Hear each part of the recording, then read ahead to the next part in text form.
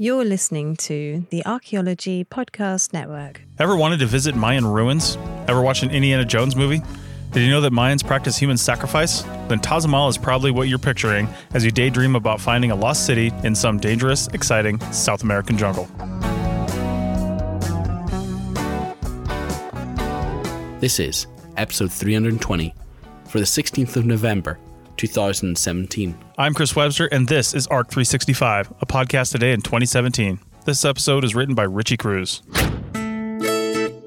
This network is supported by our listeners. You can become a supporting member by going to arcpodnet.com/members and signing up. As a supporting member, you have access to high-quality downloads of each show and a discount at our future online store, and access to show hosts on a members-only Slack team. For professional members, we'll have training shows and other special content offered throughout the year. Once again, go to arcpodnet.com/members to support the network and get some great extras and swag in the process. That's arcpodnet.com/members. Tazamal is a neighborhood in the pre-Columbian Maya city of Chalchuapa. It was inhabited through the Classic period, about 250 to 900 AD, and abandoned sometime after 1200 AD, when everyone moved to more fashionable neighborhoods in what is now the modern El Salvador town of Chalchuapa. For reasons lost to time, most of the important buildings in Tazamal face west. Initial construction of the city began during the pre-Classic era, which is roughly 1000 BC through 250 AD, and continued through the Classic period with an interruption in between by a volcanic eruption, which is probably why most of the buildings date to the Classic period. Tazamal sits 2,360 feet above sea level within what is formerly known by El Salvadorians as the municipality of Chalchuapa in the department of Santa Ana within the Rio Paz drainage basin, but you can just think of it as being in northwest El Salvador near the modern-day city of Chalchuapa. The first modern archaeological investigations of Tazamal were carried out by American archaeologist Stanley Boggs between 1942 and 1944. He also thought it would be a great idea to restore pyramid structures B1-1 and B1-2 with the help of a lot of cement. That was the end of any archaeological investigations until this century, specifically after the south side of Pyramid B1-2 collapsed in 2004, at which point multiple efforts were begun to further investigate and stabilize the buildings at Tazamal. It is believed that the collapse was caused by the initial restoration, which made the pyramid into a water trap and a good place for trees to take root. Some of these roots pushed themselves almost 20 feet into the pyramid, causing significant cracking in the process.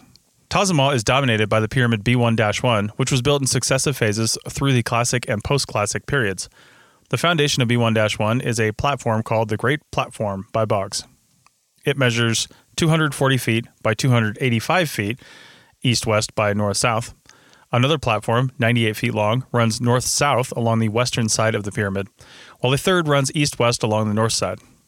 These both appear to have been originally separate structures that were eventually incorporated into the Great Platform.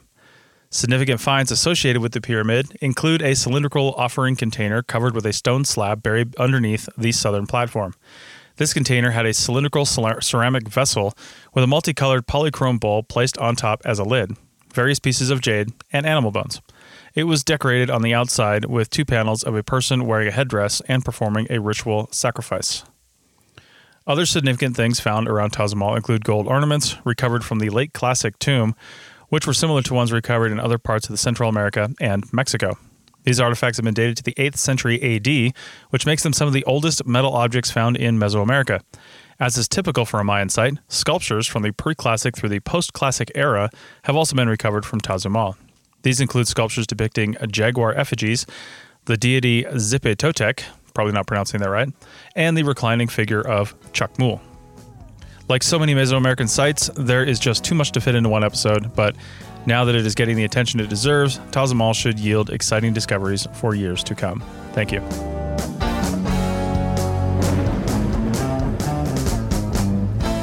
That's it for this episode of ARC 365. Please share this episode on your social media sites so others can have fun and learn about archaeology too. Please consider a donation to ARC 365 by sponsoring an episode for just $35. You can find the sponsor page at www.archaeologypodcastnetwork.com/sponsor ARC 365. Thanks and have a great 2017 with the Archaeology Podcast Network. The song Storm Diggin' was written, performed, and recorded by Steve Webster. This show is produced by Chris Webster and Tristan Boyle, and was edited by Chris Webster. This has been a presentation of the Archaeology Podcast Network. Visit us on the web for show notes and other podcasts at www.archpodnet.com. Contact us at chris@archaeologypodcastnetwork.com.